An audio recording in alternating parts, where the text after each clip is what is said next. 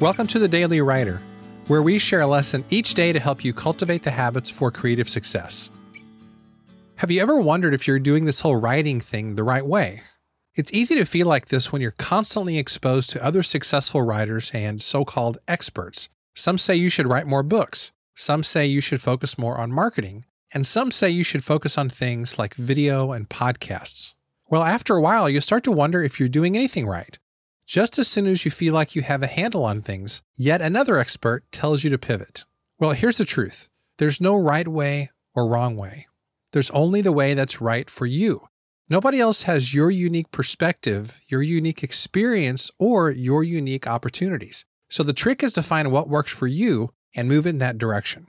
One good example of this is the actor Nicolas Cage, who's been doing his own thing for decades. He's known as an actor who doesn't play by conventional rules.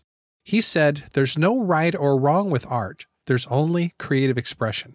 We writers express ourselves creatively by writing and publishing consistently. And those are the real difference makers in this game we call writing. So don't be distracted by what everybody else is doing. You can learn from them, of course, but you're not in this game to beat anybody else. We're not in some giant competition.